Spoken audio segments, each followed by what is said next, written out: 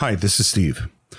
On October 28th, 2016, John and I released our 20th episode on one of the greatest and most archetypal action films of all time, John McTiernan's 1988 classic, Die Hard. The episode was 1 hour, 10 minutes, and 17 seconds long.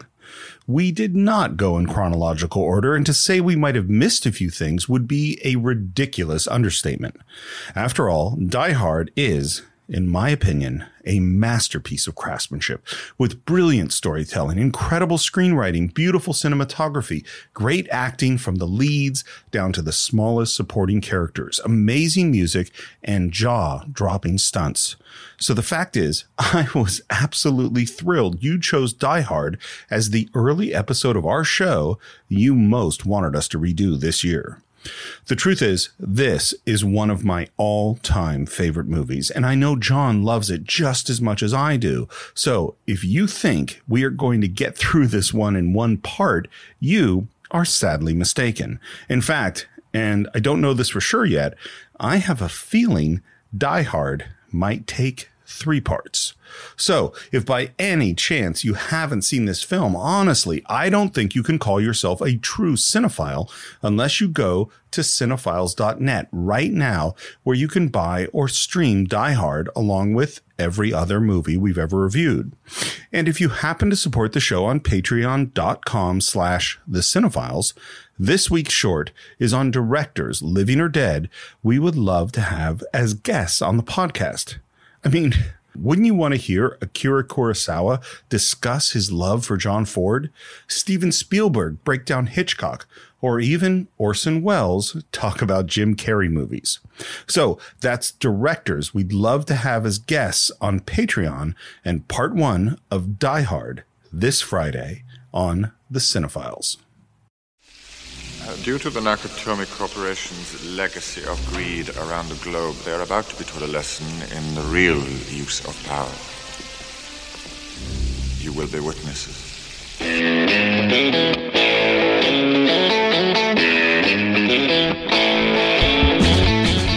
Hello and welcome once again to The Cinephiles, where each week we enter the world of a great film. We explore its themes, the history, the filmmaking, and the influence it has on us today. My name is Steve Morris. I am a filmmaker and directing instructor in Los Angeles, California. Hello, everyone. My name is John Rook. I'm a writer, producer, and host here in in San Diego, California. Still can't get used to that. And very excited that we are going back through the sands of time to one of our original episodes to redo this great classic.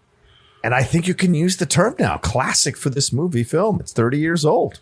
This is absolutely a classic as far as I'm concerned. Yes. And this came from every year we put out our survey and ask questions about which new movie from our that's 10 years old do you want us to do? And the other question we've been asking the last 2 years is which of our early films that we did a brief early Cinephiles version of do you want us to redo? And last year it was Raiders of the Lost Ark, and we turned that into a 2-parter. And this year it was neck and neck between Quentin Tarantino's Reservoir Dogs and John McTiernan's Die Hard. And Die Hard beat it by a nose. And as much as I love Reservoir Dogs, I'm so glad that it did. Absolutely, yeah. I mean, Reservoir is certainly a great film to revisit every once in a while, but I think this is a film that deserves a deep, deep dive, Cinephiles-wise, for so many reasons, It's so good. And I'll tell you, in preparation for this, I listened to our early episode of it. Okay. It was episode number 20. It's like an hour and 6 minutes long. Mm-hmm. And we got to, and we didn't quite go in order back in those days, but we got to him pulling glass out of his foot 20 minutes into the podcast. That is not going to happen here. No, I said to John before we started recording that this might be a 3-parter because I have a lot to say. There's a lot about this movie. And the fact that I texted you, I don't remember if it was yesterday or the day before, just like, I just fucking love this movie. I really do. It got me excited because, dude, I went to Best Buy the other day to get a cam link because I want to get my videos to look a little bit better, like as 4K as possible or 1080p as possible. And they happen to have one right in the Best Buy, right by my small little town here in San Diego. And Die Hard was there on 4K for $13.99. I literally walked past it and I was like, fuck it. And I grabbed it. I was like, I'm going to buy it because if I'm going to watch it, I might as well enjoy it in the best way possible before we do a review of it.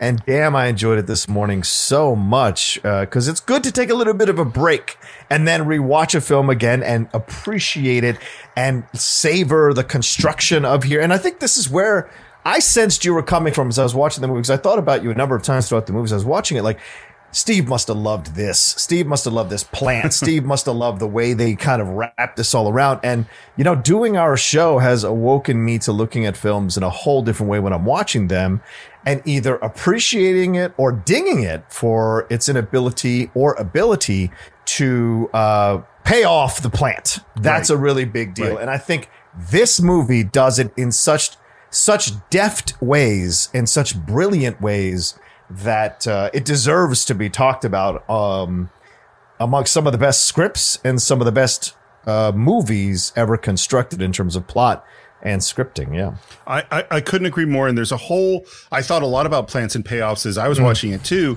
And I've actually come up with a whole new idea that I want to discuss as we go. That's I think I'm going to incorporate into my teaching. I made notes to add this to the never-ending book that I'm never going to finish. But it's like there's a second level of plants and payoffs, which I'm sort of calling tension and release.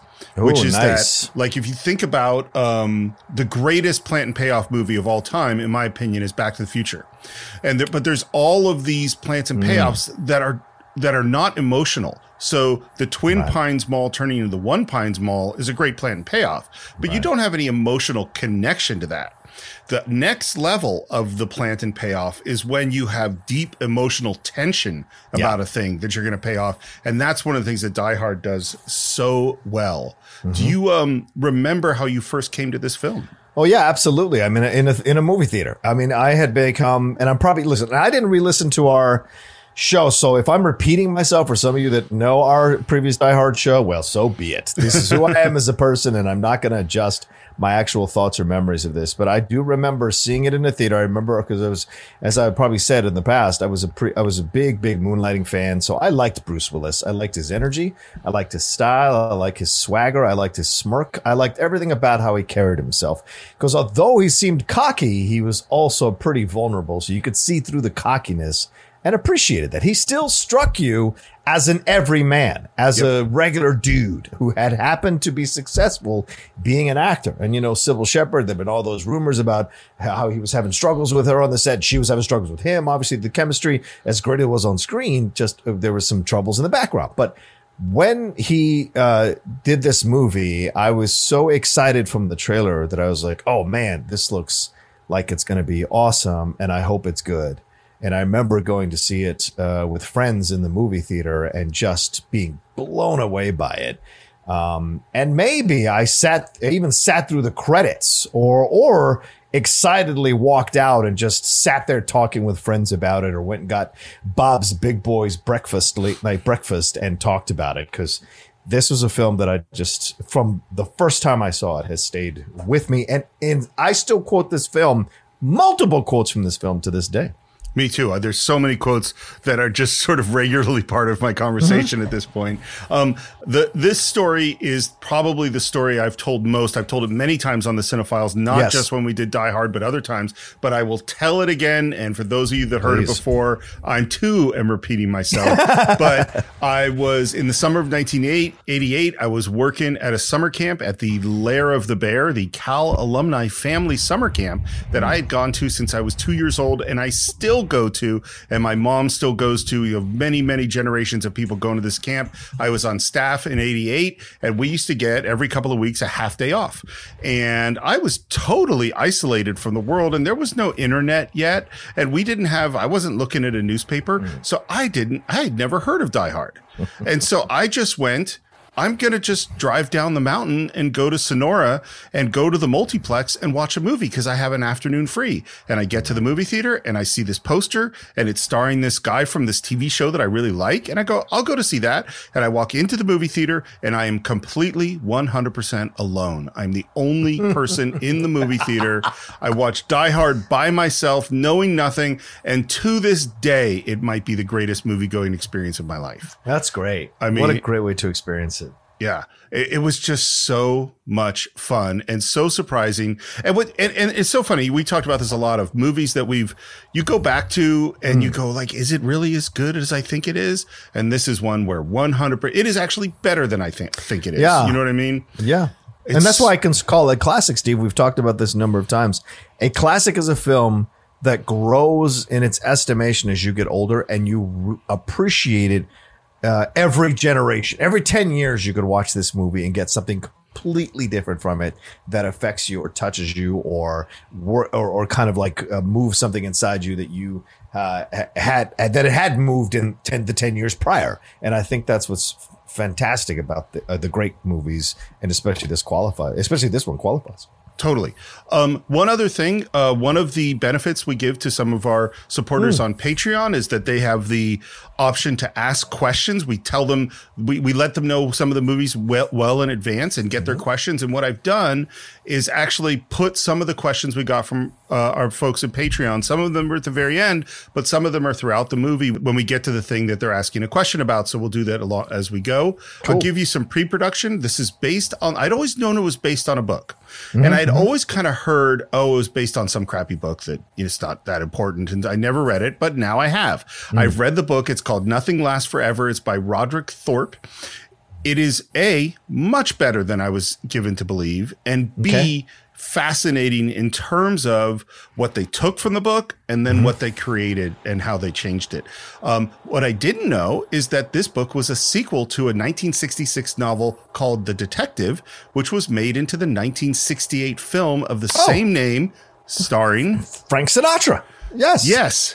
And Lee Remick, I think, as well. I think it's Jacqueline Bisset. Oh, is it Jacqueline Bisset? All right. Yeah, and Jack Klugman and Robert Duvall. Wow. I knew nothing about this movie. It sounds like you've probably seen it. Oh, yeah. I went through all the Sinatra films. Yeah. I mean, I've done that a number of times. But yeah, The Detective. And, this is Sinatra right near the end when he should stop acting.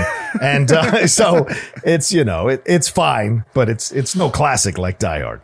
And Roderick Thorpe came up with this idea when he was in a movie theater watching The Towering Inferno. Totally makes sense. And he went, wouldn't it be cool if someone was being chased by people with guns in a building?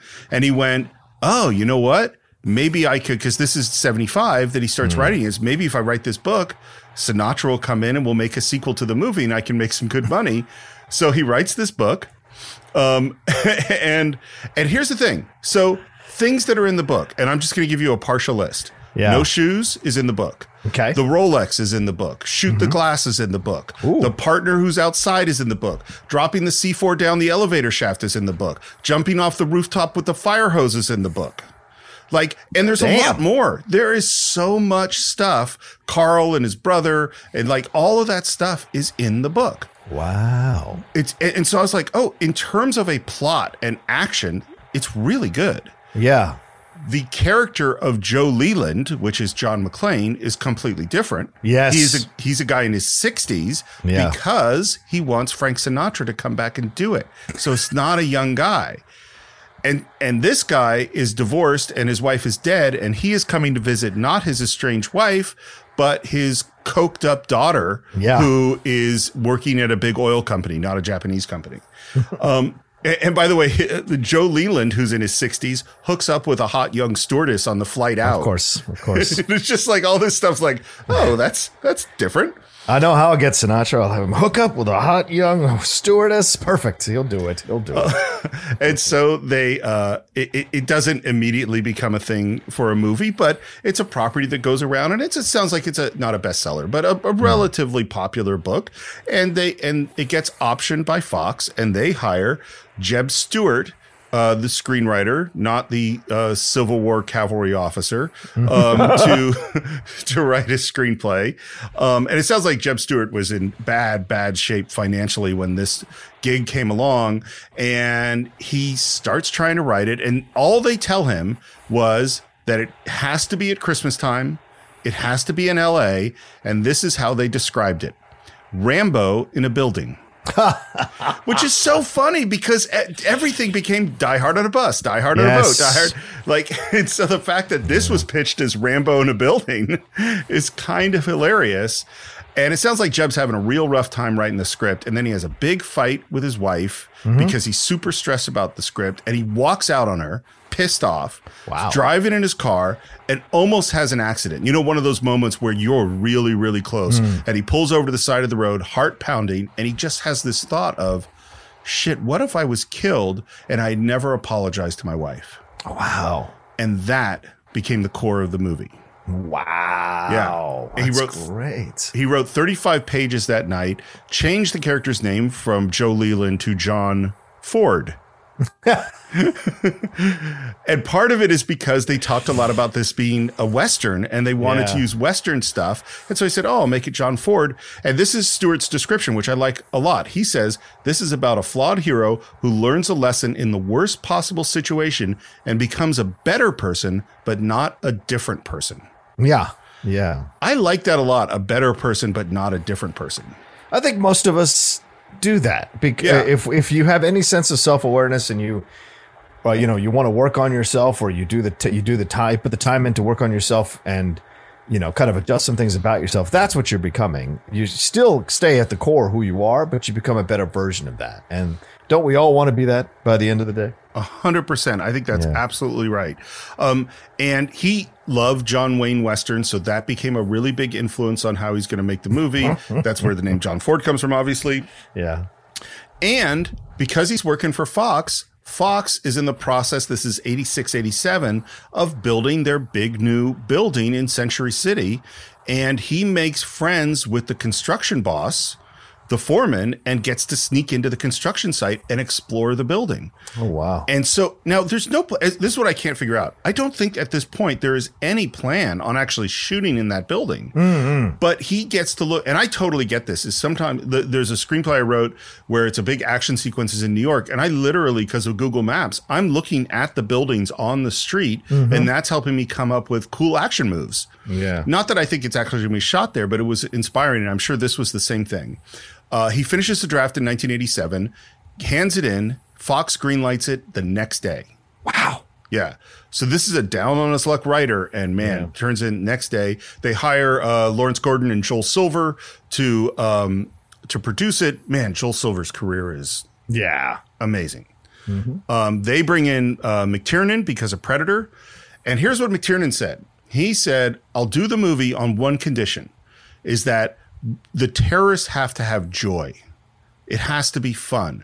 Because if you read the book, they are real terrorists. Yeah. They are stealing money, but they're stealing money to support terrorist causes. Right. And there is nothing joyful or fun or funny in the book. The book is super violent and super serious. And McTiernan goes, no, we need to have joy. That's the first thing that he says. And so now it's time to cast the film. Do you have any thoughts on who the first actor they went out to cast the role of John McClane? It seems like Sylvester Stallone would make sense at this time. Well, they did go out to him, but he was not the first actor they went out to. Eddie Murphy? Nope. Who? Frank Sinatra. Because he was contractually obligated, because this was a sequel, they had to offer it to him first. And he's 70. Yeah. Unfortunately, he passed. Thank God. And then you're right. They did offer it to Stallone. They offered it to Schwarzenegger, Clint Eastwood. They offered it to Harrison Ford, Burt Reynolds, Nick Nolte, Mel Gibson, Don Johnson, Richard Dean Anderson, James Caan. Wow. That's incredible. That's such a wide variety of actors, Steve, from different ages, different looks. different approaches. Yeah, would have been. They're all completely different movies. Totally different. And maybe if people believe in multiverses, there's a multiverse where Richard Dean Anderson becomes a superstar instead of, doing Stargate for about 30 years and uses this film as I think that's him from Stargate when the TV show. I think so. Yeah. Yeah. And so it's like, wouldn't that have been incredible? I like the idea of, I think Mel Gibson would have knocked this out of the park. That's the only person that you've mentioned that at that time, I think would have done an incredible job with this movie as well as Bruce Willis did, for sure. Well, and he's, literally 87 is when he makes Lethal Weapon, also with Joel Silver. Right. And it's not the same character as John McClane at all. It's a different guy, but the mix of vulnerability and toughness is certainly connected. Arnold says he was sick of action movies. He wanted to change his image and do some comedy. So he didn't do Die Hard. He did Twins. Well, it's a smart move for him. I'm glad he did. I love Twins. Yeah, Twins is great. And they offer it to Bruce Willis, who says no. Yeah. Because he's in the middle of shooting Moonlight and he can't get out of his contract. Mm-hmm. And the only reason Bruce Willis is in Die Hard is because Sybil Shepherd got pregnant. Oh, wow. And so they had to shutter the show. Wow. And that's why. And what's so crazy is he got paid, and I don't understand how this could have happened. He got paid $5 million, which was a huge, huge salary. That's like an Arnold salary at that time. Right. You know what I mean? Right. Well, when you have the right agents, and he's on a hit show. I mean, Moonlighting was a hit show. So maybe in his mind, the jump here is, okay, I'm going to do this, but this is what I need. And, this is right around that turn in the 80s and 90s when the salaries of of action stars was like through the roof. So I bet you him asking for $5 million was nothing, but maybe, or a little bit compared to what Stallone and Schwarzenegger got. Because I know Stallone and Schwarzenegger probably got back end, probably got points, probably got all that and merchandising, all that stuff. They made some good money off of that. They're probably like $5 million all in. All right, fine. Yeah, whatever. Yeah, who knows if it'll be a hit or not. $5 million, that's fine. But you're right. It's interesting to make that jump from TV to feature to get that $5 million deal. That doesn't happen to everybody, for sure. And when Bruce Willis comes on, they also bring in a new writer, which is Steven D'Souza.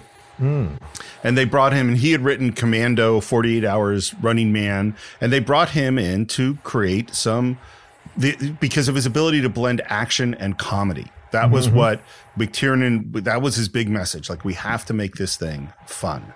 Yeah. Originally, by the way, the Jeb Stuart script took place over 3 days. Wow. And they went, no, it's one night. That's it, which is smart. Yeah, agreed. Would you like to get into the film? All right, let's do it. I'm glad you took that so seriously. That is important. Could you imagine, by the way, if you went, yeah, let's not. You know what? I'm not ready yet. I need more prep. Let's go to part 2. You know what's so weird, and maybe you noticed it because you're have the same QC background as me, but that's 20th Century Fox logo is squished. I was going to ask you. It's out of. It's 4x. It looks like a 4x3 stretched or something like that to fit into the 16x9. I think it was a mistake when it was originally printed. What I don't understand is still on that 4K Blu-ray. It's still squished. Like why? Yeah. Why didn't they replace that thing? Maybe there's an authenticity to that they didn't want to mess with, maybe. And then we hear the sound of a plane landing, and then we're on a plane. Beautiful, beautiful golden shot of the plane. By the way, the cinematographer is Jan de Bont, and this is his, coming to America moment. I think this is his first American film. I'm not 100% sure.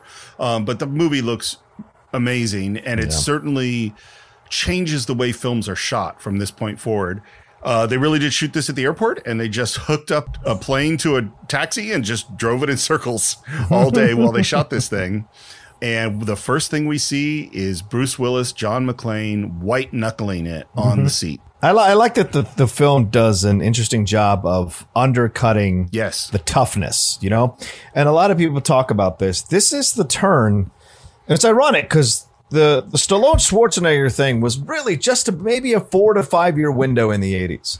And then as we make this turn into the 90s, we start to look at these everymen as the heroes, right? This is where the Keanu Reeves comes. This is where Bruce Willis comes. This is where a number of these skinnier, kind of regular dudes become these action heroes. Will Smith, just a few years later, Will Smith, they become these action heroes almost as a reaction to this kind of over-pumped 80s, and it's also when you took out pro wrestling, it's also the time when pro wrestling started walking away from steroids for the most part, and wrestlers started changing their bodies to look a certain way. And that also became where the wrestlers who were champions were skinnier.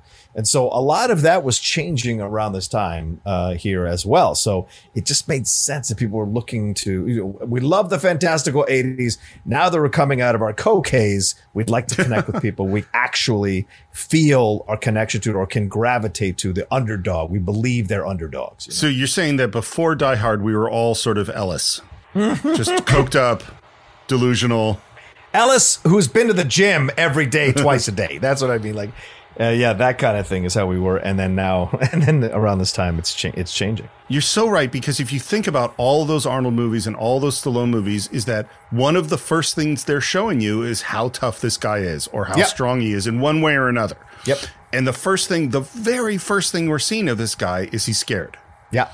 And then we do a thing, and this is something that I really didn't notice in watching it before, but some people have talked about it. McTiernan talked about it, and now I notice a lot, which is he does a lot of what he calls a triangle shot, which is that the shot will convey three pieces of information.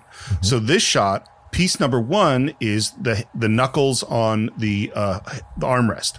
And then the camera tilts up from there to piece number two, which is the guy watching Bruce Willis, and then the camera pulls back to reveal Bruce Willis. Yeah. So, and we do this all the time, is three things. You don't like flying, do you? Gives you that idea. And then we get one of the most ridiculous things that is just so great. He says, You want to know the secret to surviving air travel? After you get where you're going, take off your shoes and your socks. Then you walk around on the rug barefoot and make fists with your toes. And this is great because John McClane is almost kind of half impressed with that. And of course he does it later, but like in that moment, he's almost just like, oh yeah. And this is great casting, Steve. Your wife is a casting director, and these little moments, these little scenes with these actors are so essential to build the world of the movie, the universe of the movie, to make it feel real. And this guy has no other scene in the movie, but he's so believable. You buy him immediately as a businessman, as a guy who's been traveling, because he says he's been doing it for like 9 years. And so you buy it immediately, just the unbuttoned shirt at the top here, the vest that's unbuttoned. He's like confident. You want to know the secret of air travel. And it just totally puts you in the world of this movie. And then, of course, we get that next shot when Bruce Willis gets up. Yeah. And by the way, the casting director is Jackie Birch, and I totally agree with you. Every single person in this movie is beautifully cast and has a character. And as you say, Bruce stands up and his jacket sort of opens up a bit, revealing that shoulder holster. And there's a reaction from the guy, and he says, It's okay, I'm a cop. Trust me. I've been doing this for 11 years. Yeah. By the way, it's such a small little thing, but he's walking out and makes eye contact with the stewardess. That is Joel Silver. He says we need some eye candy somewhere in this movie. That's smart like that sometimes. I also think it's a great way for Bruce to be established as a ladies' man without even a moment of conversation about it. So the audience is immediately, after we saw him gripping the armrest, we see him with the gun, and then we see this woman kind of look at him, and they have this little flirty exchange between the stewardess and this guy. So already we're out of the white knuckle moment, and we're starting to like this guy, right? He's vulnerable. He's a ladies' man. He's also a policeman. So that we start to connect to him quickly. Because Steve, the action starts 20 minutes into this movie. Yeah. So you have to establish this character quickly, strongly, and believably for the audience to go along for this ride.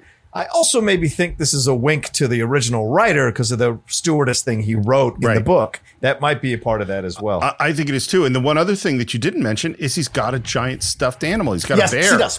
Which makes him a loving person. Yeah. Exactly. Like we have all of these layers to this guy just from the first minute of the scene. Yeah. And by the way, I think we mentioned when we did Hunt for Red October that Jack Ryan, Alec Baldwin, also has a stuffed bear with him. He does. You're right. Yeah. And then we cut from there. We end up at baggage claim where John McClane lights up a cigarette inside the airport. It's so funny how shocking that seems to be now. Oh, yeah. Yeah. Back when you could. And then we cut to the party. We hear classical music from like a string quartet, and we start with Joe Takagi, who I think is fantastic in this movie. Yeah. James Shigeta is the actor, and he's moving through this party in this very fancy room, and he goes out onto the balcony to make a speech. And this room, by the way, which I never knew until we did our first version of this podcast, I never realized that the entire design of this huge set is based on Frank Lloyd Wright's Falling Water. Oh, wow. Okay. And what's so crazy is, and again, we have to, the time is so different, is that we have to remember that this is late 1980s, where we were really scared of Japan. Yes. We felt like Japan was buying all of America up. Just like I remember when we did Network, in that movie, we're afraid of the, they say the Arabs are buying all of America up. Right, in the mid 80s, it is Japan who we're scared of, and who are we scared of today? Same story is the Chinese. The Chinese. Yeah, absolutely. And so what they said, this is the production designer, by the way, is Jackson Degovia, who he did everything from like My Bodyguard back in the 70s. He designed Remo Williams, Roxanne, a movie that I believe you have a soft spot in your heart for, Hudson Hawk. Hell yeah. Sister Act. He did Die Hard 3, he did Bowfinger, 40-Year-Old Virgin, Forgetting Sarah Marshall. This guy is a great production designer. And this is what he said. He said that he actually decided that the Nakatomi Corporation had bought Falling Water, disassembled it, and reassembled it here. This American icon of architecture as part of this building. That's what he decided. Okay. All right. Makes sense. And by the way, McTiernan says that Degovia is the best production designer he's ever worked with. And Degovia says McTiernan is not only the best director he's ever worked with, but probably the smartest. Wow. Yeah. Okay. And then Takagi makes a speech. Apparently we've had a big year, but what we're going to do here is what we're really establishing that is so important in this film is geography. Yes. Because we're going to see this big room, and then we're going to see the back of Holly Gennaro or Holly McClane, Bonnie Bedelia, walking away, and we're going to follow her down the hallway because she is not joining the party. She's still working. And we also get to meet Ellis. Hart Bochner, I think, or Bochner. I don't know how to pronounce his name. Right. He is amazing, and he is instantly flirting in a really gross way with Holly. Actually, I was thinking more of mulled wine, an ice-aged brie, and a roaring fireplace. You know what I'm saying? One of those classic 80s villains, man. So I can say this. One of those classic 80s, like, assholes. Yes. Like Chet in Weird Science, Alice, like these guys are all in a basket, and they're great whenever they show up. And they're so essential to the movie that they're in, for sure, to give you someone to just hate. Like, you almost admire Alan Rickman because it's such an incredible performance, but Alice is the one you hate. You know? Yeah, you don't hate Alan Rickman. You don't hate him. No. Well, this is the thing about this movie, and is that I think there are people you love, and those include the terrorists. Yes, and there are people you hate, and those include members of the police and the news and Ellis. It's like the normally in a movie you love the good guys and you hate the bad guys. That's not what's going on here. Right. There's something really, really different. And to say, you know, we didn't have, this was well before the Me Too movement, but Ellis is her boss, and he is clearly sexually harassing her. Oh, yes. And she clearly has dealt with it. It's just, this is what she has to deal with. I have questions about this relationship, and we'll go when we get to certain spots, we'll talk about it. Well, and if they had actually done the book, this would be the main character's daughter. And she is not only dating Ellis, but they're doing cocaine together. So a lot of what the book is about is that the daughter has bought into the shitty LA cocaine-filled business values. Wow. And dad is here to straighten her out. Oh, and by the way, one other thing, McTiernan's direction for Ellis was he wanted him to be like Cary Grant. Suave, good-looking, funny. And Hart says, no, I know who this guy is. He said this guy should be fueled by cocaine and insecurity. That's how he described him. Wow. And he sounds like he really stood up to McTiernan and said, I'm going to play it this way. McTiernan hated it, and Joel Silver loved it. Yeah. And said, this is what it is. And it sounds like McTiernan came around to the performance. I hope so. Because it's fantastic what he does. It's a classic performance, dude. People always remember it. We're in Holly's office, and you'll notice there's this unbelievably gorgeous cityscape in the background that's glowing with golden hour sunset. It's a 280-foot backing. It covers half the stage is this basically painting, and it's animated with little lights. So there are little lights for the houses that Get twinkle. out of here, really? Yeah. Wow. It's a huge thing. And Jan de Bont, because it's sunset, has placed a big warm light behind it, so there's warm light coming through the backing to create the feeling of sunset. So smart, man. And by the way, it sounds like Jan de Bont and John McTiernan, they were at each other's throats a lot. And what McTiernan said, no, but it was great because we were both arguing to make the movie better. And that in the end, they did make the movie better. Yeah. And so he didn't mind that we were having arguments because we both were trying to do the same thing. Yeah. And Jan goes off to be a director himself, so maybe this is like him understanding that his impulse to direct is there as well. Yeah. Yeah. I'll tell you the interesting thing. Basically, McTiernan makes a couple of good movies. Yeah. Almost nobody in this film makes anything as good again. You know, they all have careers. That's fair. I mean, but of course, this is an amazing film. Yeah. You know, so it's a pretty high standard. It is. We send out Holly's reception secretary, assistant, whatever, who happens to be pregnant, which is important. And she calls home. And a very, very cute kid answers. McLean residence, Lucy McLean speaking. Hello, Lucy McLean. This is your mother speaking. And as she sits, we see revealed behind her photos of her and her kids. And then we see a photo of her and John McClane. And this is what so this is it's a plant because this photo is going to become very important. But B, it's a plant with emotional tension. Yeah. Because the kids are asking, is daddy coming home? And of course, she doesn't know. Right. And it sounds like John was supposed to call her from the airport to say, hey, I made my flight, or call her when he landed, but he hasn't done that. Because John is not that good at this stuff. She talks to her housekeeper, Paulina, who is a classically Latino cliche. Yeah. Who is played by a Italian person. Betty Carvalho, yeah. Yeah, she's Italian, not Latino, apparently. Yeah. It might be a good idea to make up the spare bedroom just in case. See, Mrs. Holly, I do that already.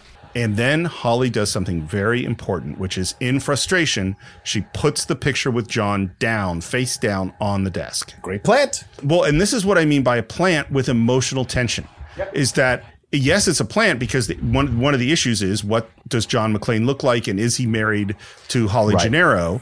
But the emotional part of it is she's upset. We know that there's conflict right now between these two people. There's the first of many California jokes as John McClane at the airport watches a woman in tight white, yoga pants kind of thing jump on some guy. Yep. It's so funny. It's just so you did you see this in Virginia? Oh, yes. In Virginia. Yes. What did you think about California in 1988? Was it a cliche like this, or what did you think? I always had a fascination for California. Yeah, a little bit of cliche, but it's not really a cliche, is it, Steve? I'm sure that moment has happened. It's just not the only moments that happen at the airport. But I have always had an aspiration to go to LA, even as a young teenager. So to me, LA was this fascinating city full of dreams and possibilities and what have you. So I dug, but I always, as an East Coast boy, though, I dug the cracks. I liked the cracks that he made at LA's expense because, of course, when this film comes out, I'm like 17 or 18 years old. So like I'm enjoying it because it makes sense, the jokes he's making. And it's for fun. It's harmless, ball busting fun. Because, if you do this in reverse, there's LA people showing up to New York. Of course. Jesus Christ, New York, New Yorkers or something like that, It's funny. I feel like, and I don't know if this is true, I feel like the country's gotten smaller. I feel like the distance between New York and LA was bigger than in the it 80s. Is now. Yeah, sure. It just felt like they were more different. I mean, they're very different, by the way. New York and LA are really different. Oh yeah. And this is what I mean by what McTiernan and de Bont are doing that's so amazing, and why it's going to take us so long to go through this movie is that the point of the next shot is to reveal the sign that says John McClane for your limo driver Argyle. And if I were directing it, I would just cut to John looking, and then I would cut to what he sees, the shot. That is just reverse shots, classic storytelling. But that's not what McTiernan and Jan de Bont do. We look at this long train of baggage carts, and it rolls through diagonally in a really cool shot, and then that pans up, revealing the sign. Yeah. That shot that they did took 5 times as long as my shot would have taken to shoot, and it's so much better. It's just because it's interesting. And there's no reason to make just looking at a sign a dynamic shot, but they do over and over again in this film. We'll see dynamic shots. Argyle, Devereaux White. Yeah. I love him. Yeah. He's so good. So young here. He goes on. He was in Head of the Class. So it was like, that's where I remembered him from this movie and Head of the Class. And so it's great to kind of always touch base with the younger version of Devereaux White in this. And of course, he came back to play Argyle again for the Die Hard Battery commercial with Bruce Willis from last year's Super Bowl, which was really funny to see Argyle again driving the car. So, yeah. He brings such joy. Yeah. He's such a great character in this film. And we hear, Okay, Argyle, what do we do now? I was hoping you could tell me. It's my first time driving a limo. It's okay. It's my first time riding in one. Everyone's a hero because these are universal situations, right? A lot of people fear flying. A lot of people have a first day on the job. You know, the way it's done. And I'll be honest with you, Steve, watch it this time. I was worried there was like maybe a kind of a racist joke or kind of a joke is thrown away at a young black kid's expense. Not at all. So I loved that this stayed above board, and I couldn't ding this movie because, nowadays we go back and rewatch some of these movies, you can ding them pretty hard. This one stays above board throughout the whole thing. And I like that he's a young kid. I like that he's new at this job. And, later on, it's a smart way when they get in the car to lay out the exposition of the situation in a scenario that is believable and does happen every day, probably. That's exactly what my note is. And to be really clear, this is an exposition dump. I mean, we are good at this. Like, we had to get a ton of information out. Yes. But because it's filled with tension, because obviously there's a lot going on emotionally for John, and because Argyle is so damn charming and we like him so much, we don't feel it as an expositional dump. Right. By the way, one of the most important choices is, where does John McClane sit in the limo? In the front row, in the front seat. And this is one of the keys for McTiernan, is that he wanted this to be fundamentally American. John McClane is an American character, a man of the people, a not elitist. Yes. And this McTiernan's like, I don't want the square-jawed hero who's superior to everybody.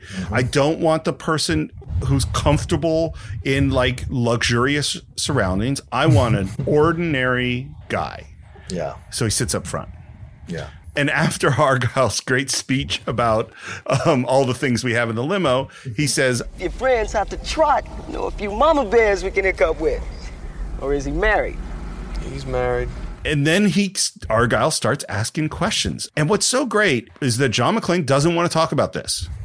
And he keeps giving Argyle hints. You always ask so many questions, Argyle? And Argyle doesn't take the hint. Yeah. And normally that would be a character that we don't like. Yeah. We don't like someone prying into somebody else's business. That seems rude. Yep. Is that how we feel about Argyle? No, because he's like I said, he's a young, innocent kid, and he's just asking these questions. And he seems very jovial in this conversation. You go back to what you mentioned earlier, McTiernan wanting to give this movie a little more lightness than the original source material. So these are the moments where you lighten up the movie so that you earn those little harder moments that happen in later on in the film.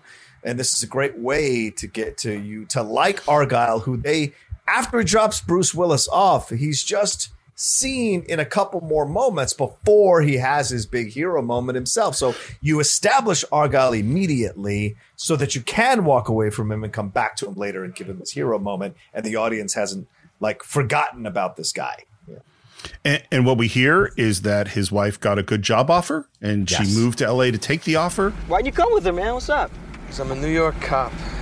got a 6-month backlog and New York scumbags I'm still trying to put behind bars. I can't just pick up and go that easy.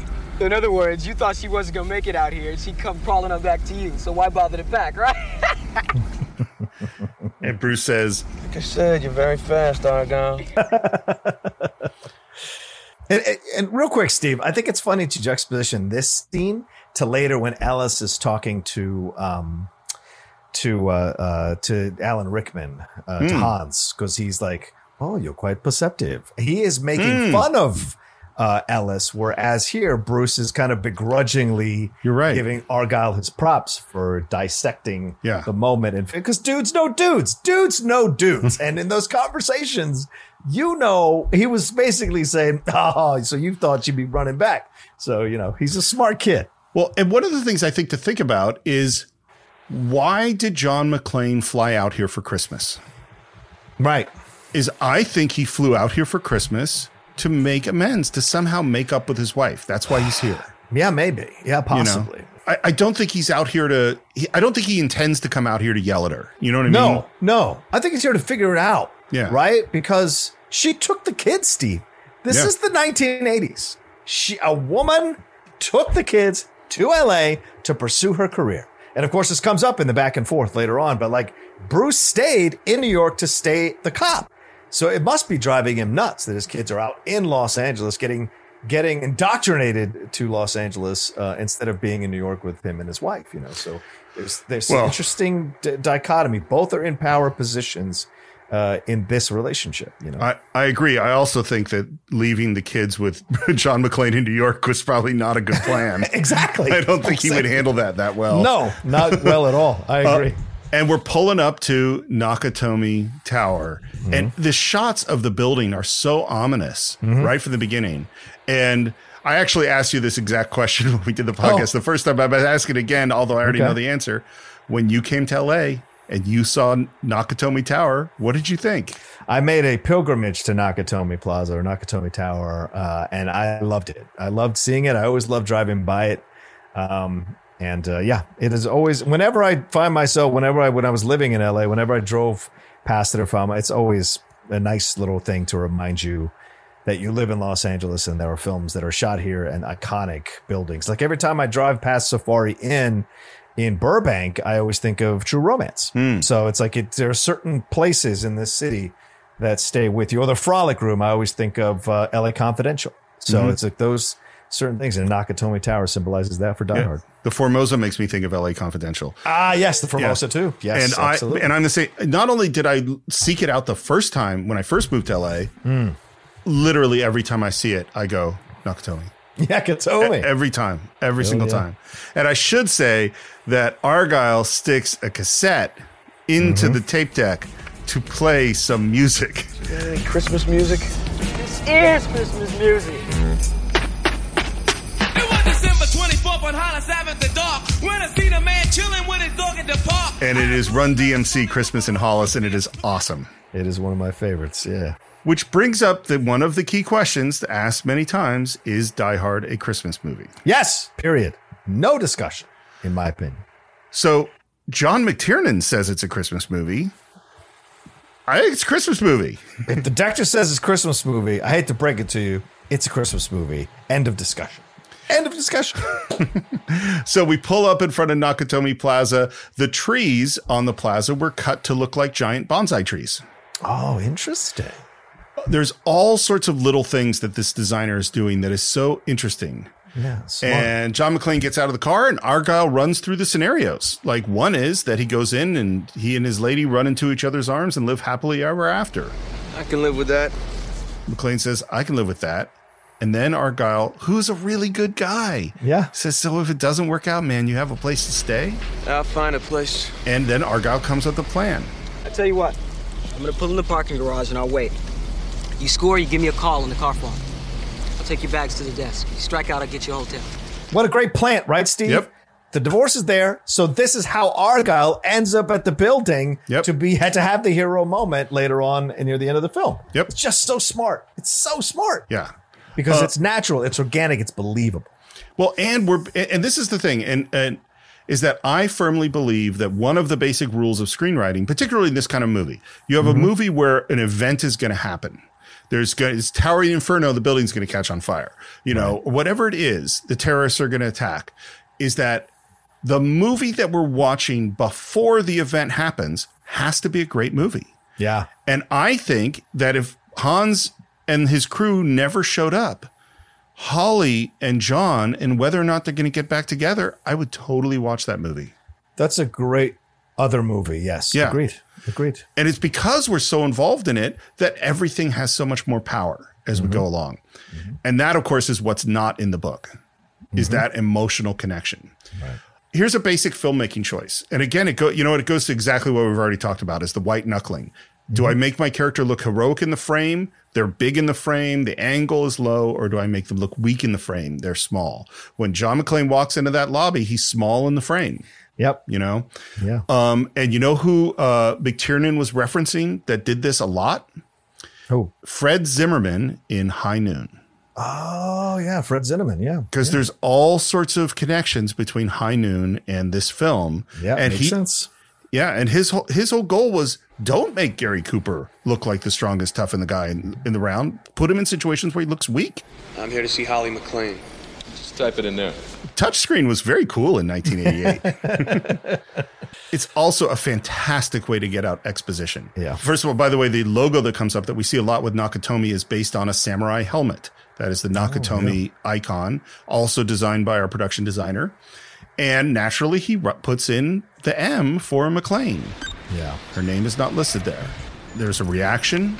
He looks under G, and there is Holly Gennaro.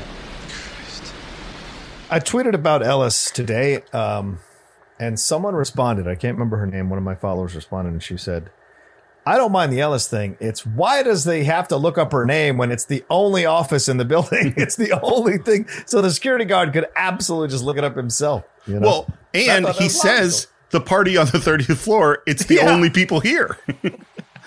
But again, this is what I mean by a plant and payoff with tension, is that we've planted something that's very important in the movie, but it has deep emotional significance, and we get it. We're also getting some general geography because as we walk through, we're at a low angle that reveals the gate that's going to close later on. We see where the guard is.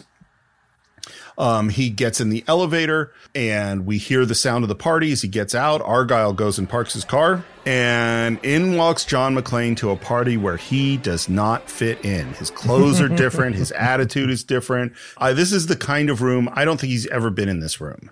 Yeah. There is a couple looking through, again, it's falling water. So we see the fountain in the middle of the set, which, by the way, having a running waterfall in the middle of your set is brutal for sound. So they did all these things with the surface to make it quieter. So the water would run quieter. Yeah. And through that fountain, we see a gorgeous sunset shot. And it is our first shot of this couple we're going to see multiple times throughout this film. And then a gentleman comes up and kisses John McClane on the cheek. Merry Christmas. And we get a fucking California. The smirk, the great smirk. I love it. Looking for Holly Gennaro. Yeah. Then you must be John McClane. Joe Takagi. I love Joe Takagi. I think they do such a great job of making we really, really like him. Yeah. So that in the very little time that we know him, so that when what happens, we are sad. Yes. Okay, here's the question. Does Joe Takagi know that there are marital problems between Holly and John? If he does, and he probably does, he is too respectful. You know, the Japanese culture, he's too respectful to bring it up, too respectful to make a comment about it, too respectful to be anything but nice and gracious, you know, and courteous. He said, when he says, like, thanks for sending the car, was that you? He said, do I have you to thank for it? And he goes, it's the least we could do. So it's always, you know, like putting out this energy of courteousness. So I think he may know, but he's never going to bring it up. I think he 100% knows. And I think part of what he is doing is creating as warm and friendly an environment for John McClane, because he knows that this is going to be tense and he wants to try to do everything he can to help smooth the way. And also to make sure Holly doesn't leave. Yeah. Yeah. Right? Because if he you needs make her. John comfortable with it, then maybe he'll be okay with her staying. Yeah, exactly. He walks John back to her office where we see the name Holly Gennaro on the door. And we hear the sound of a dude snorting some coke. And up pops Ellis, wiping his nose, and Takagi. And the desk. Yeah. And Takagi says, I want you to meet John McClane, Holly's husband, Holly's policeman. of course, Takagi saw that he was snorting coke. Of course he did. He was ashamed. Yeah. That Ellis, you saw on his face the shame of having one of his coworkers do that. And of course, he stresses that he's a policeman to kind of be like, cut it out. Ellis pops up and says, I heard a heck a lot about you. And I love the line, miss some, because he's saying, A, you still got some coke on you. I can see it. But I always thought it was a double meaning because it's like, oh, I heard a lot about you. Oh, you know what? You missed some stuff about me. You know? Yeah, maybe.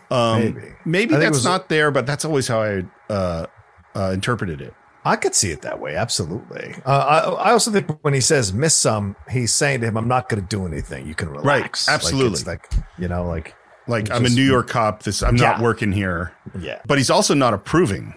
No, he isn't. That's why he makes the crack the way he does. Yeah. I didn't realize they celebrated Christmas in Japan. And then Takagi comes back with this joke. I think Joe Takagi has made this joke many times. Probably. We're flexible. Pearl Harbor didn't work out, so we got you with tape decks. And Ellis gives a big laugh.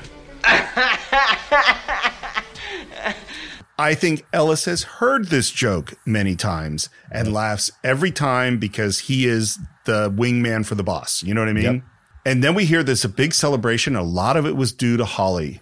And then Ellis goes, am I right, JoJo? I think Takagi hates Ellis. Oh, of course.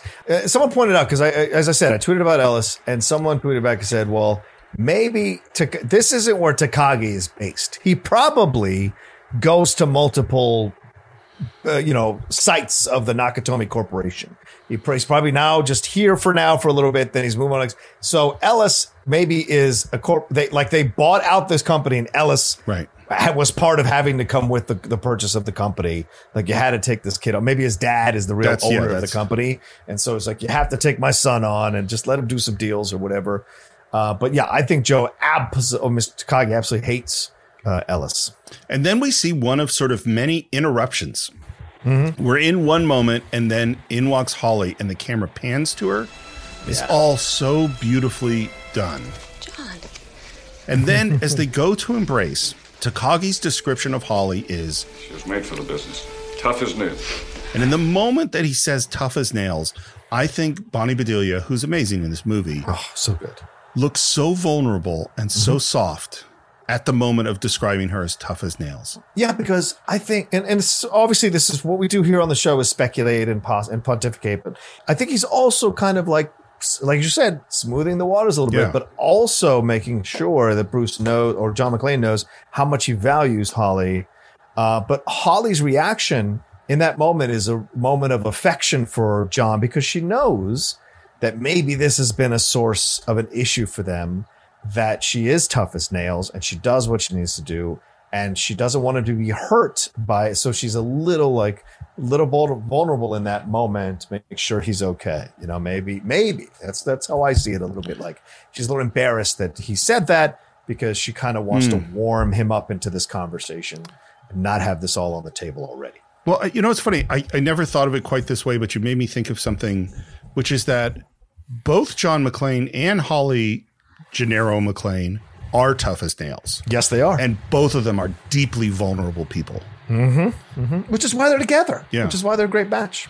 And then right in the middle of this, and this is what happened over and over again, in the middle of this moment of emotion and softness and connection, it is interrupted because Ellis says, show him the watch. Oh, he's such a dick. In his mind, the watch is important. It means something. Well, go on, show him. What, are you embarrassed?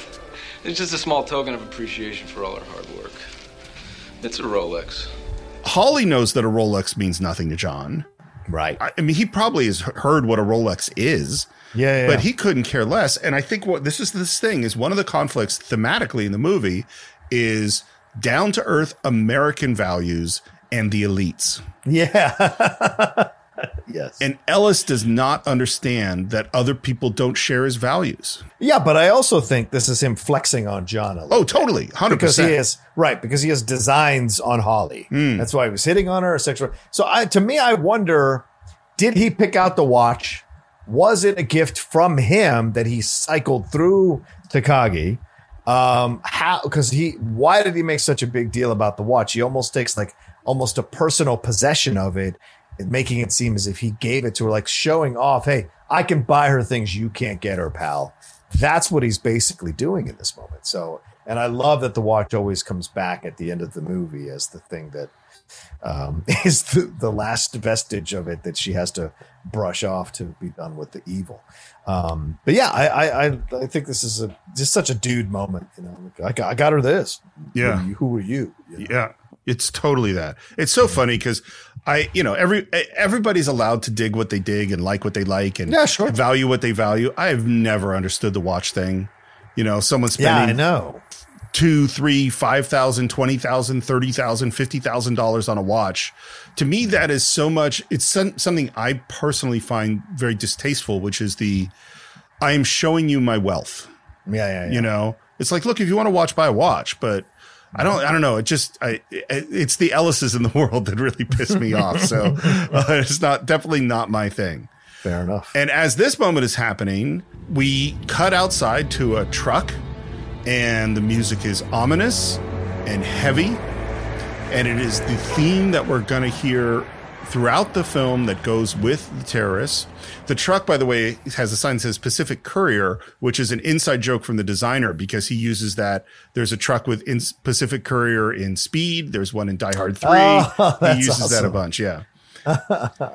And now we're in Ellis. That's Michael Kamen doing the music too. Michael Kamen is fantastic. It's great.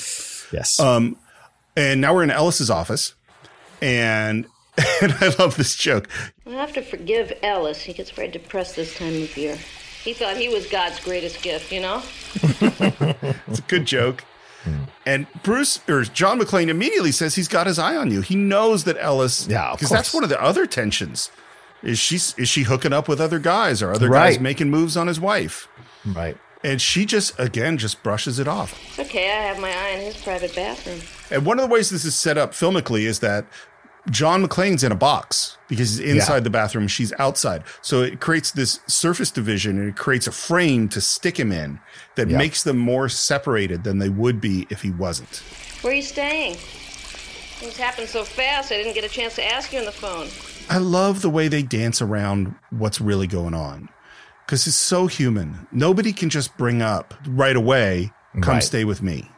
Are we going to get back together? Are we going to be a couple again? They can't say that. Cappy Roberts retired out here. Oh, yeah? Told me I could bunk in with him. Cappy retired, huh? Where's he live? Ramona. Pomona. Pomona. Yeah. God, you'll be in the car half the time. Why don't we make it easy? I have a spare bedroom. I think she's thought about that line a lot. Oh, yeah, of course. Because she made sure that the maid had the spare room done up.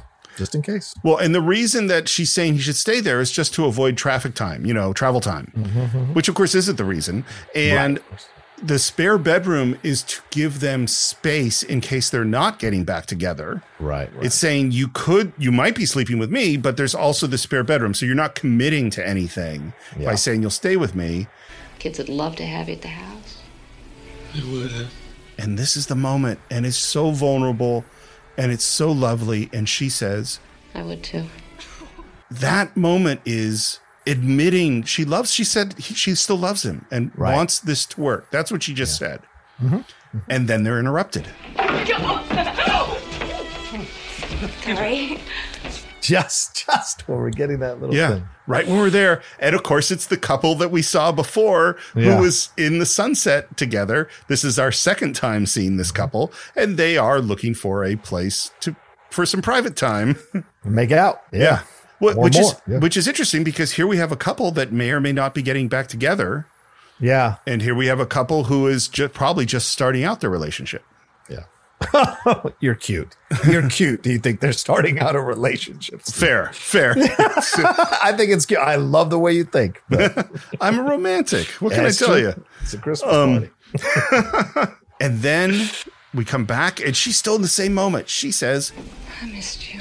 And he says, and I'm sure you've had this moment. Of course. Where the thing comes out of your mouth. Yep. You're just like, oh no. I guess Guess you didn't miss my name, though, huh?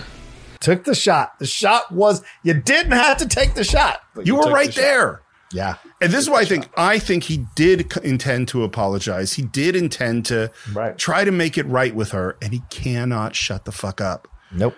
And then they have this, I think this argument is great. Apparently it's mostly improv. Oh, wow. Yeah. And we did this in July. We never finished this conversation in July. I had to take it. Right. No matter what the consequences, no matter what it did to our marriage, It you had didn't to do take anything this to our marriage opportunity. except maybe change your idea of what our marriage I should think be. you have a clue as to what my idea of our I know marriage should be. exactly what your idea of our marriage should be. And it is so tight and it is so good. It feels so 100% real in a way that there is nothing in an Arnold Schwarzenegger or Stallone movie up to this point that has this. And I'm not saying those aren't good movies. And First Blood has some real emotion to it. Yeah, that's true. But it doesn't have this just like, yeah, these are real people struggling with things that real people struggle with. You know, it's so good. And again, they're arguing, and then her assistant comes in, and I love she comes in mid-argument, realizes that this is awkward, and I love the way Bruce Willis goes, "Hi."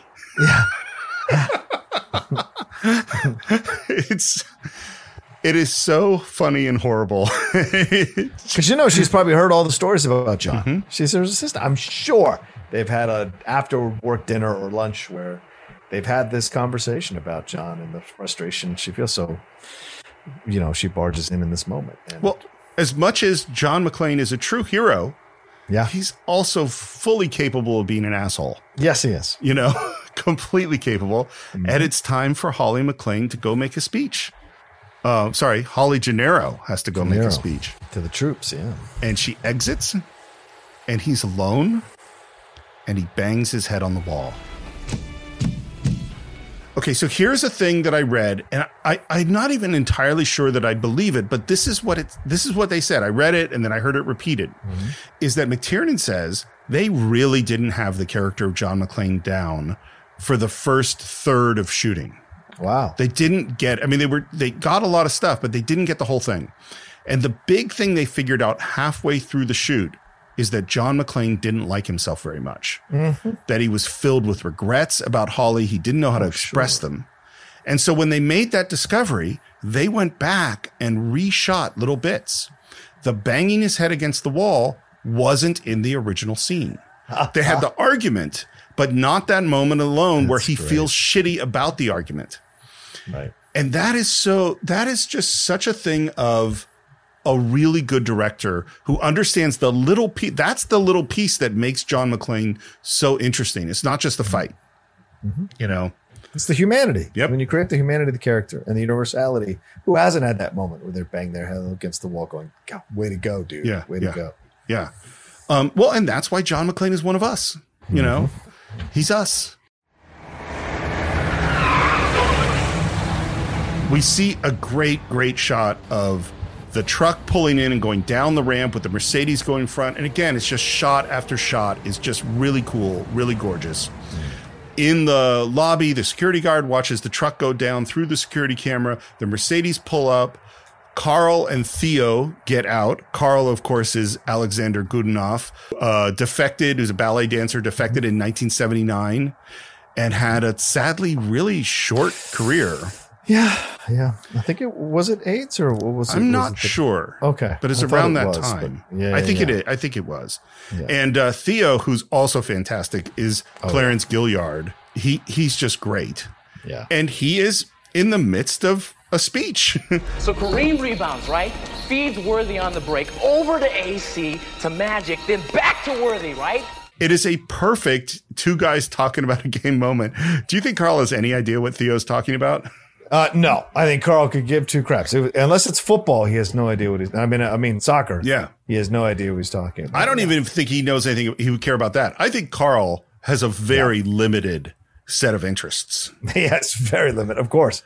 And I want to clarify real quick, Alexander Godunov. It was not AIDS. It was complications from hepatitis, secondary to chronic alcoholism. Oh, so it's a shame. That is a shame. That's how he ended up passing in 1995. So And he's only 45 years old. And again, the way it's shot is that the security guard is completely distracted by Theo. And then there's this moment as he finishes talking about this, Lakers play, is that suddenly the gun is revealed. It's a high angle shot. Carl, without hesitation, kills him.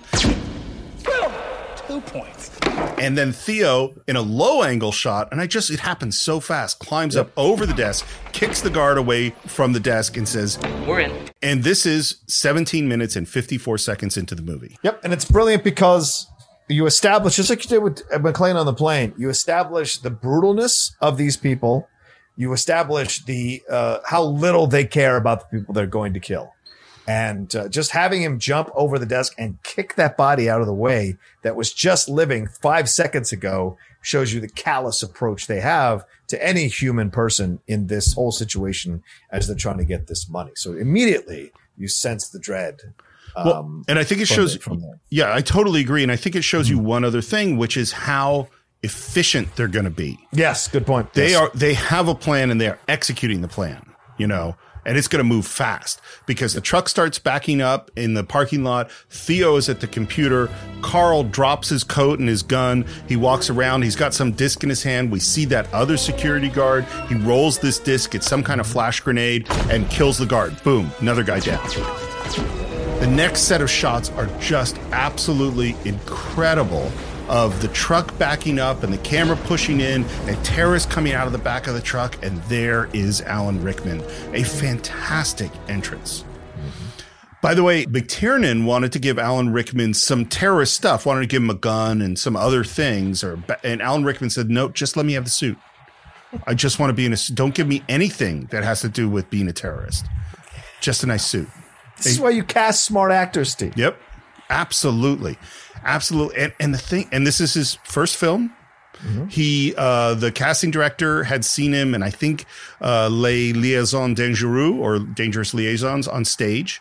And I think they told Joel Silver to go see him. Joel Silver went to see him and they're like, yeah, this guy is special. And I mean, it's one of the greatest villains ever on screen. Yeah, agreed. Each shot of them walking is powerful and exciting, and the music is building. And what I should say is that the theme for the terrorists most of the time is Beethoven's Ninth Symphony. It's Ode to Joy.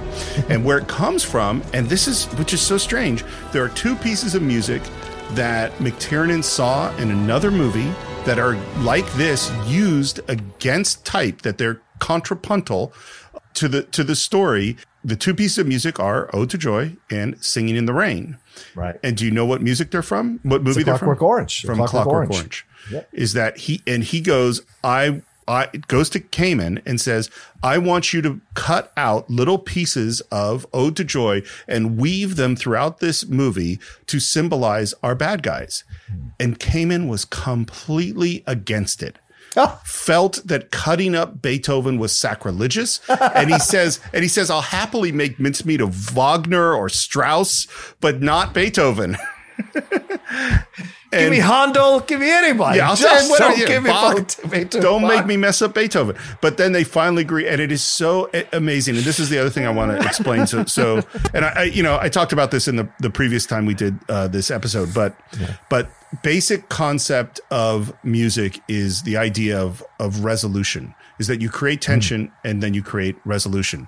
And so if I were to sing a melody and then stop before it's finished, you would be anxious. So I went, if I did ba da da da da dun dun dun dun dun dun dun dun ba da, that feels uncomfortable, right? Because I didn't get there. Because we have a thing in our head that tells us, whether it's, through biology or just through culture, how music is supposed to work.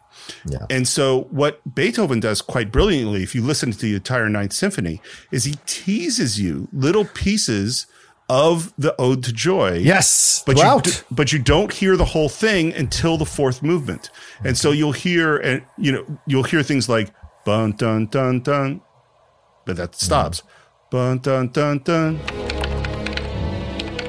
And you'll hear little pieces so that by the time you get to the fourth movement, and then you'll hear it like played really lightly with just a few instruments at the beginning of the fourth movement. And then at the end of the fourth movement, you get all of it all coming together to play it. And because you've been set up for it, you have this tremendous feeling of release. That is resolution. And that perfectly works with what happens in storytelling is I create tension by Holly McClane putting the photo down, by the name change, by all the things that we're seeing. And then when we resolve them, we have an emotional response. And so what's happening musically by planting these little ominous, dark versions of Ode to Joy throughout the beginning that we're going to resolve later on is exactly what's happening story-wise. And this is what I learned. I took a scoring class when I was in USC, and I've continued to think about this idea, tension and resolution.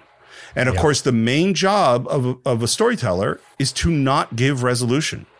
The main job is to keep our characters unhappy, but to at the same time clue our audience into what they want. So if the audience doesn't understand what they want, or that John McClane and Holly want to get back together, then this doesn't work. Is you have to do things to keep them from getting what they want so you can later resolve it. Yeah. So fortunately, he did convince Michael Kamen to put Beethoven's Ninth into the film. We have Theo typing, doing a whole bunch of stuff. We see him lock down all the elevators. We see gates closing. We see the elevator opens. Again, amazing entrance from Alan Rickman as he comes out. Theo rips out some wires, kicks a thing. It's very obvious they got a plan. And then there's a build in the music until Alan Rickman looks out the window and there's a sudden pause and silence. Slides the key, locks the door, tosses the key, and just tossing the key quickly and the guy catching it shows these people are together. And then we switch to the back of Carl's brother, and we know that he knows where he's going. He has memorized the layout because as we walk, he's saying right and left in German. Rechts kommt wieder links. And then he even slides down these steps. It all, again, happens really fast, which shows that the terrorists are really, really slick. And we get another leitmotif. A leitmotif is a piece of music that gets played over and over again for something, a basic theme. And this one we're hearing bump ba-da, bump ba-da-da. So that's a theme that gets played throughout this movie. Do you know what that's lifted from? We've already lifted something from Beethoven. No. What is it from? Later on, we'll conspire as we dream by the fire. That makes sense. It's Walking in a Winter Wonderland, which is a Christmas song. Yeah. And again, I didn't notice that one for watching it many, many times, but it's definitely in there. Again, it's so fast. He gets to the panels that he needs to get to, immediately cuts them open with a circular saw. He's down there cutting wires, doing things really, really fast. And there we cut from these super efficient, super scary, dangerous terrorists to fists with your toes. Son of a bitch. Fists with your toes.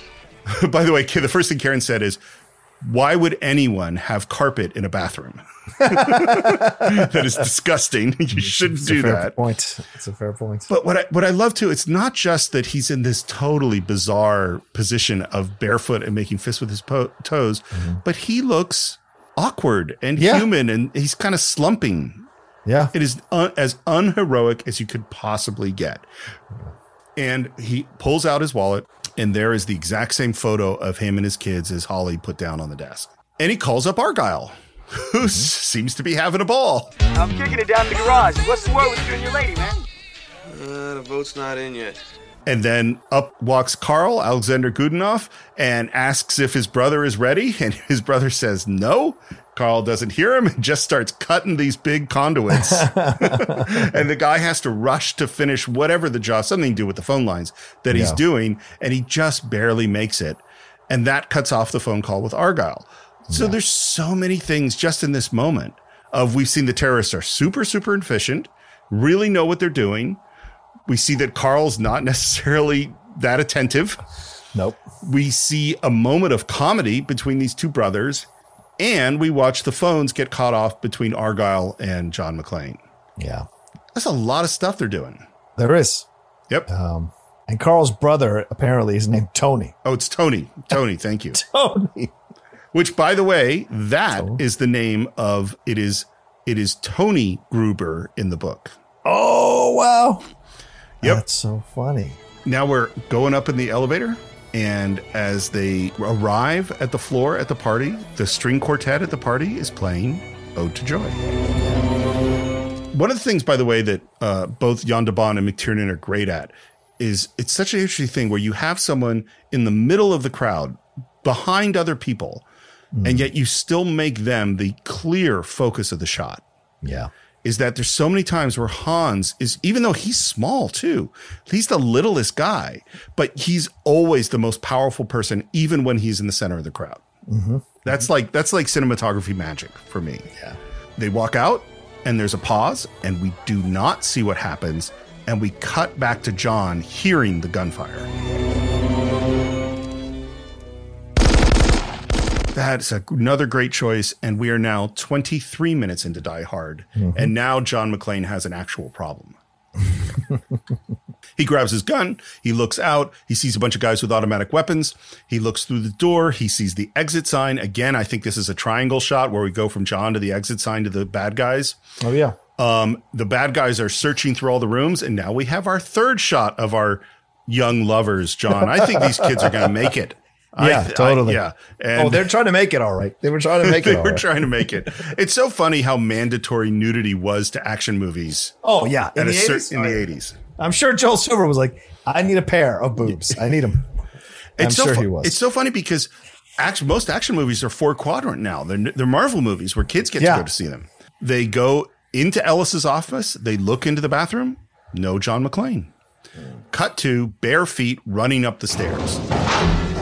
And the fact that he's barefoot, that is just such a brilliant, brilliant choice. Right? Yeah. Great choice. And that goes back to the book. That's in the book. Yeah. And again, we're going to get more geography. We get to the 31st floor. We see bad guys there. They are gathering the hostages. Ellis is freaking out. Mm-hmm. Stay calm. Everything's going to be fine. Takagi is poised but angry. And we get to, I think it's the 32nd floor, which is under construction. Yeah. By the way, the designer's idea, his image for this movie was, this is a jungle movie. This is a movie where the guy takes out all the soldiers in the jungle and uses the trees in the backgrounds to hide himself as he takes everybody out one by one. And so this floor that's under construction has all these vertical metal beams, and that's the trees in the jungle. That makes sense. And he's got his gun out and he's looking around and he's going, think. And then we see that he sees something, and then we see what he sees, which is a woman across the street talking on the phone. And of course, she's in her panties talking on the phone. That's what happens all the time in LA, gentlemen. It's just how we are. That's in the 80s. Fucking California, man. It was fucking California, man. By the way, this is so Hitchcockian, I think. Oh, yeah. It's the rear window. I mean, he's looking out a window. He's seen someone, and we know exactly what he's thinking. He's thinking, their phones are working. My phones are not working. Yeah. One of the interesting things about this movie is that John McClane spends the entire first act trying to get help. Yes. He is not spending the first act fighting the terrorists. He does not want to be the hero necessarily. No. He knows this is a situation that requires more than one person. Well, and again, this is High Noon. What does Gary Cooper do for most of the movie? Tries to get help. Yeah, tries to get the townspeople to help him. Yeah. Why does Hans Gruber read this speech out of a book? Due to the Nakatomi Corporation's legacy of greed around the globe, they are about to be taught a lesson in the real use of power. You will be witnesses. Oh, I think it's to reinforce that he's somehow, this kind of elevated terrorist, this kind of intelligent terrorist. It's branding. It's absolutely branding, so that if anybody lives, they can say, "Oh, he came in and he read this incredible speech. He's not like your typical terrorist, man. He's got something going on, dude." It's that kind of thing to kind of give the impression to the people there, making into hostages, that he's an intelligent terrorist. I definitely think it's that. I also think that Hans Gruber is a person who is constantly performing, and probably, and he continually changes his performance so that you can't get a lock on who he really is. Yeah, he's kind of a chameleon, because in this moment he does the "you will be witnesses," which is like heavy, and then he pops the book closed and in a totally different tone says, "Now, where is Mr. Takagi?"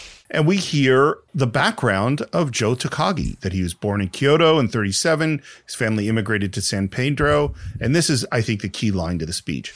Interned Manzanar, 1942 to 43. And this, by the way, McTiernan says he wrote that. Oh, wow. By the way, I love when he goes by Ellis. And Ellis is like, it's not me.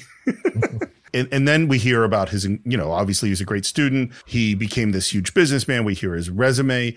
I think by the end of this speech, Takagi has become a whole person. You know what I mean? Yes. With a whole history. And it ends with, enough. And father of 5. Again, in a completely different tone. It's a pleasure to meet you. In a completely friendly business kind of voice. Mm-hmm. And they push Takagi out of the way very abruptly, revealing Holly. Mm-hmm. All of that is so well constructed. Yep, absolutely. And we're in the elevator with Hans, who is humming. John, you remember what he's humming? Sounds like Ode to Joy. Is that right? He's humming Ode to Joy.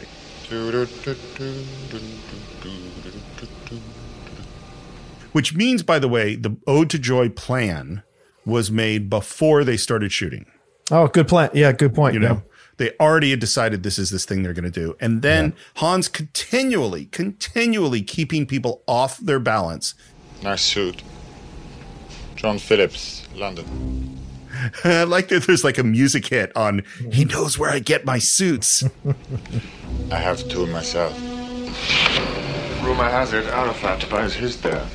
Nice little 80s reference. It is. It's also a terrorist reference. Of course. And so it's a connection between your business, the Nakatomi Corporation, and are the same. You're like terrorists. And I'm a terrorist. And now we go through another gorgeous, gorgeous set, which is the executive suite. And it is a lot of Frank Lloyd Wright designs and a lot of Japanese art. And when Alexander saw the breadth of his domain, he wept, for there were no more worlds to conquer. That's one of the quotes I say all the time. Benefits of a classical education. Here's the thing. Not a classical quote. Right. It's so, and I had it because, me, like I had to look up, like, well, where's, people said, oh, it's from Plutarch, but it's not actually from Plutarch. There's a quote from John Calvin, which is similar. Plutarch, what's interesting about his quote, I'll read you a brief version of it. Mm-hmm. He says that King Alexander the Great, hearing this philosopher discoursing and maintaining this position that there were worlds innumerable, Alexander fell weeping. And when his friends and familiars asked him what he was crying about, he says, have I not good cause to weep that being as there are an infinite number of worlds, I'm not even done with this one. And that's not even really close to what Hans says. And the meaning of that is actually Alexander unhappy because he's failed, not unhappy because he has nothing else to conquer. Right. The line is fantastic. It is. And what's so funny about art, I think way more people know that line than know Plutarch. Yeah. I've never read Plutarch. I should.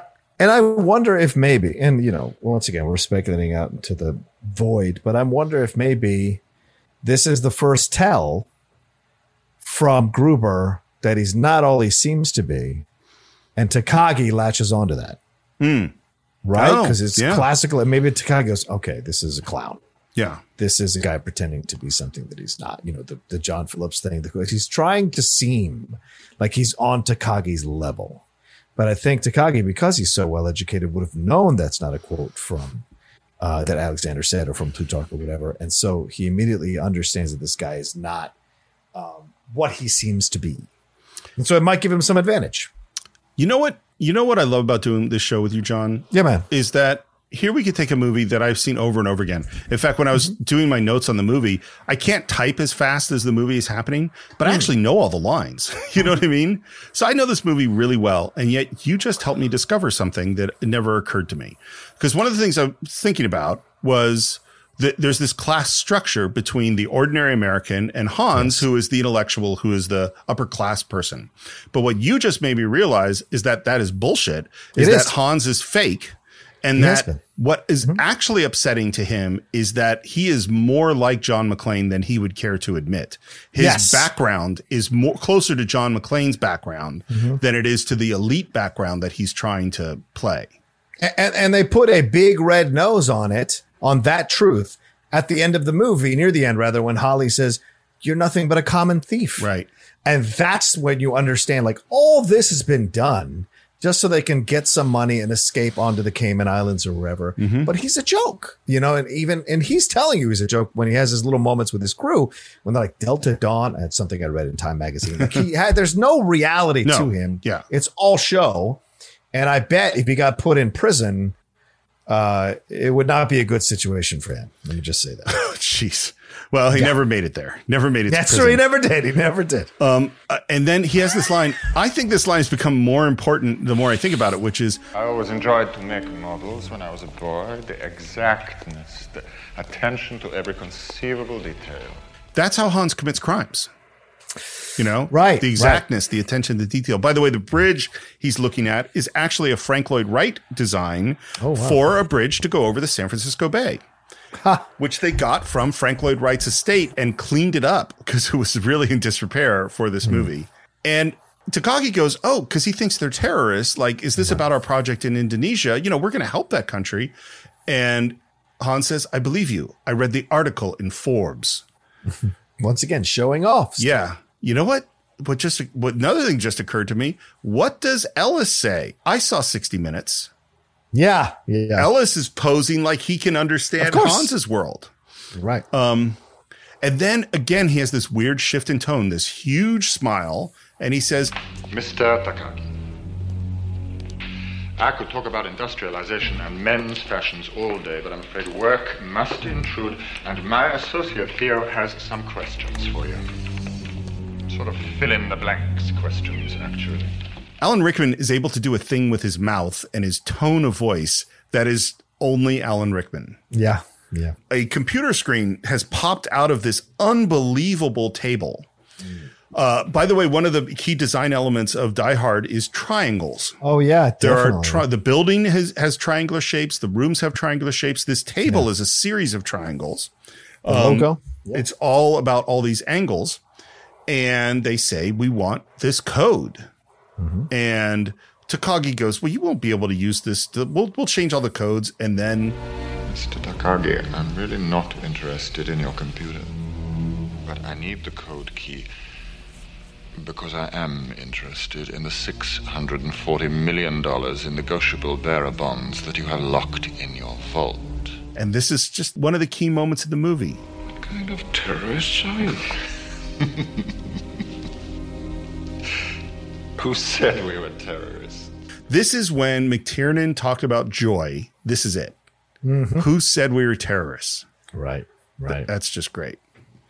And who comes in at this moment but John McClane sneaks in, and he's seeing them from a distance, and we see that Hans has his gun out and he's taken off the silencer, and he says, the code, please. Man, Takagi's got some guts. Well, I also think because Takagi thinks, like I just said here a couple of minutes ago, I think Takagi is assessing him, right? I mean, look, if you mentioned that he was an intern in Japanese camp, that changes you as a person, right? Who you trust, who you don't trust, how to analyze people at a younger age than you maybe would have learned how to do so. And so his life is this, like his life is, and be successful in business also is being able to analyze situations, people's faces, people's tones, whatever. So in this moment, because he's kind of found him out as A, not as smart as he thinks he is or claims to be, and B, a common thief because he just flat out admitted all he wants is the money. Takagi thinks he has, at least I'm assuming, he has more bargaining power than he thinks he has. And it's a mistake he makes here in this moment, but he thinks he can wait him out. He thinks he can reason with him. He thinks, it's like, if I just wear him down, I'll beat him with my intelligence. Right. Well, I think you're totally right. And I think, unlike Ellis, Takagi is the real deal. Yes. And he knows how not to blink in a tough negotiation. Yes. And that's what he's going to do here. And he's arguing. And then again, because Alan Rickman is able to make these shifts in tone from I'm just a fellow businessman to I benefits of a classical education to we're just having a conversation to it's a very nice suit, Mr. Takagi. to be ashamed to ruin it. I think Takagi is starting to go, maybe this is more serious than I think. Yeah. I'm going to count to 3. And he counts, and John McClane is watching, and he gets to 3, and Takagi says, But I'm telling you, you're just going to have to kill me. And Hans says, okay, and kills him. Which is great. So great, not because Takagi dies, obviously, but because it's a moment of just more so than the security guard. Oh, yeah. We've gone to the next level to build the fear and the tension in the movie that anybody can die now. Now that you've established this, anybody can die in the movie. And the Jaws shot of Bruce Willis, like when Roy Scheider sees the shark, like that shot is just so perfect. And now John McClane understands the level to which these people are willing to go to get what they want. Well, and this is the key too, is that the movie's ability to play with tone is incredible, because we just had Whoever Said We're Terrorists, which is really fun. And now you have to contrast that with real scary violence right after that. And what's amazing about this movie is that it can have completely funny moments, super, super fun moments with both good guys and bad guys, and be really deadly serious when it's deadly serious. And of course, then we undercut that right away because we see that Carl and Theo had a bet. Yeah, he gave him money. Yeah. And John moves and they hear him and they go out running after him, looking for him, guns drawn. And he is sitting outside a door, cowering, very, very afraid. And we are left alone with Hans and Theo. And I love the way they have the shot, because Hans is in the foreground in focus. Theo is in the background out of focus. Normally you would rack focus. So you would switch the focus. So Hans would go out of focus. Theo would come in, but they don't. Theo stays out of focus the whole time. Now, you can break the code. You didn't bring me along for my charming personality. Now, let me ask you a question. Okay. After this exchange between Theo, let me ask you a question. Hans is going to kill Theo, right? There's no way he leaves Theo alive. I don't know. I hadn't thought about it. Why do you say that? Because I think guys like this use guys like Theo. And at this point, if they escape with $670 million, he never needs to pull another heist again. Yeah. Never. And so less shares. I think in my mind, of all the people that could die here, I think there's probably 4 people he would have allowed to live afterwards from this situation. I think he'd have sent Goodenough after everybody in the truck. They probably would have escaped in the truck, got to a safe house or something like that, and then Goodenough would have just shot them all to death.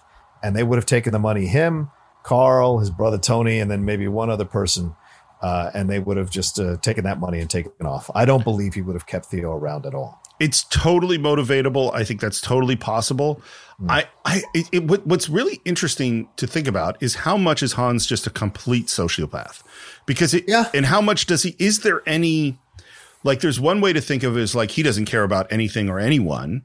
In which case, you're totally right. I don't even know if he wouldn't kill Carl in that case. Possibly.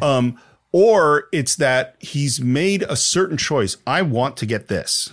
And therefore, I am not going to hesitate to do these horrible things to get the thing that I want. Yeah. But still might have some loyalty. It's also funny, too. It's like I just go $640 million, split 12 ways or split 5 ways is way more money than anybody needs. But of course, I'm also the guy who wouldn't spend $3,000 on a Rolex. Like, you know.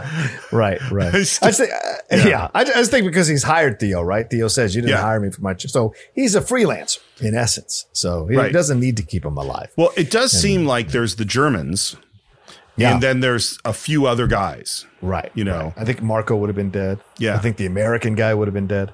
And it almost feels, I'll say this one last thing. I'm sorry, Steve, when we roll on. There's shades of the Joker here. I literally was going to ask you that question. Yeah. Oh, okay. Yeah. All right. Yeah. No, yeah, go ahead. Yeah. There's shades of the Joker here for me because Hans comes in. He's shifting in tone constantly. You never know what he's going to do. There's no hemming and hawing, though, when he has to kill somebody. And he is at times making jokes combined with the brutality. And in certain moments, frustrated, even though he's trying to maintain, a strong face. So throughout it all, it seems like everyone else is in service of him, except for maybe Carl, who does contradict him in his actions. So he's engendered this kind of loyalty with this crew that he probably hired freelance to help him on this mission. So it very much feels like a more intelligent Joker, so to speak. Well, it's funny because when you brought up killing Theo, the first thing I thought of is the opening of Dark Knight and the Joker killing off each person that's doing the heist with him. Yeah, that's what you made me think of.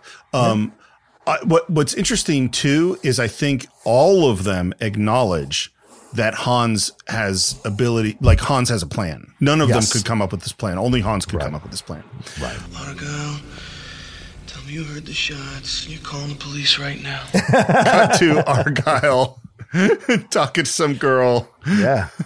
Having a ball. Dancing to Stevie Wonder music. Yeah. I love it. And again, it's like these huge shifts of tone. We just had a really serious moment and now we're having a totally fun moment. 30 minutes to break the code, 2 hours, 2.5 hours for the 5 mechanicals at the minimum.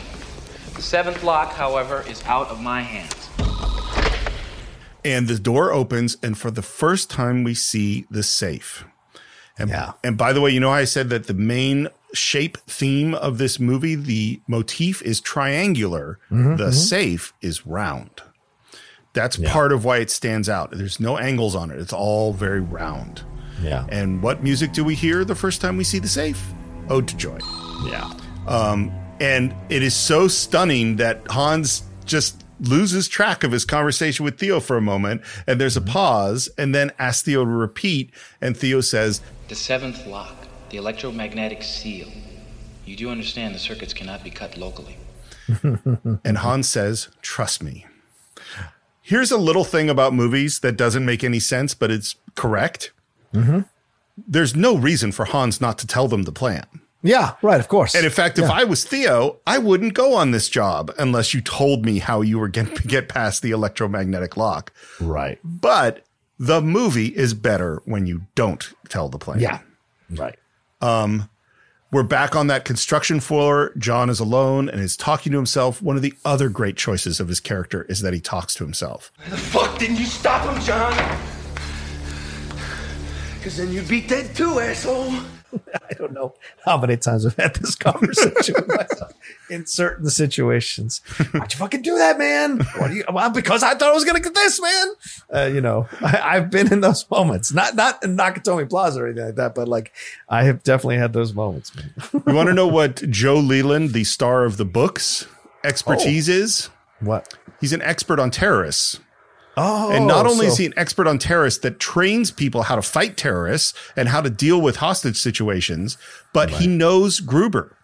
Yes. He recognizes him from the beginning and knows exactly who that guy is and who this team is. That's funny. Okay. And that's the opposite, you know, is like everything that they do in the movie is to make John one of us. Yep. Even though none of us could do what John McClane does, we feel like he's one of us. Yeah. You know, as opposed to Arnold, who will never be like. No, you know? No matter how much he tries to seem like he's one of us. Yeah. Never. Yeah. Arnold cannot be one of us and we cannot be him. And John, and again, it's the same. He looks around and we see what he sees. He sees the sprinkler system and he sees a fire alarm. And we cut to a blinking light and we got a fire alarm. We've got a fire alarm. And immediately Hans knows exactly what to do. Call 911. Give them the guard's name, the building code number, and cancel the alarm. Then disable the system. And then he asks, Eddie, on what floor did the alarm go? And John McClane is up there looking out the window, and here comes the fire trucks. And again, this is why Bruce Willis is so good in this movie. Oh, baby, come to Papa. Come on. I don't think Mel Gibson could do the come to Papa, I'll kiss your fucking Dalmatian. I don't think Clint Eastwood can't do that. Nick Nolte couldn't do that. You know, Arnold certainly can't do it. Bruce Willis can do it. And then we hear the elevator, and that is a sound that becomes very important throughout this whole movie. And out comes Tony with an automatic weapon. The fire has been called off, my friend. No one is coming to help you. And then I love this moment. He cocks his weapon and then says, I promise I won't hurt you. That's just a great, like, I don't think you're telling me the truth right now. But why would you never talk when you're walking into a room? Why make yourself a target? That's a very, very well. I think Tony is way overconfident. Yes, he doesn't know what he's walking into. You know, no. If he was a smart, even if you're a really good terrorist, you still don't just walk into the room and turn the lights off and walk through the middle of the room. Yeah. While talking, you're totally right. Yeah. And then right after saying, I promise I won't hurt you, he comes around that stack of drywall and immediately opens fire.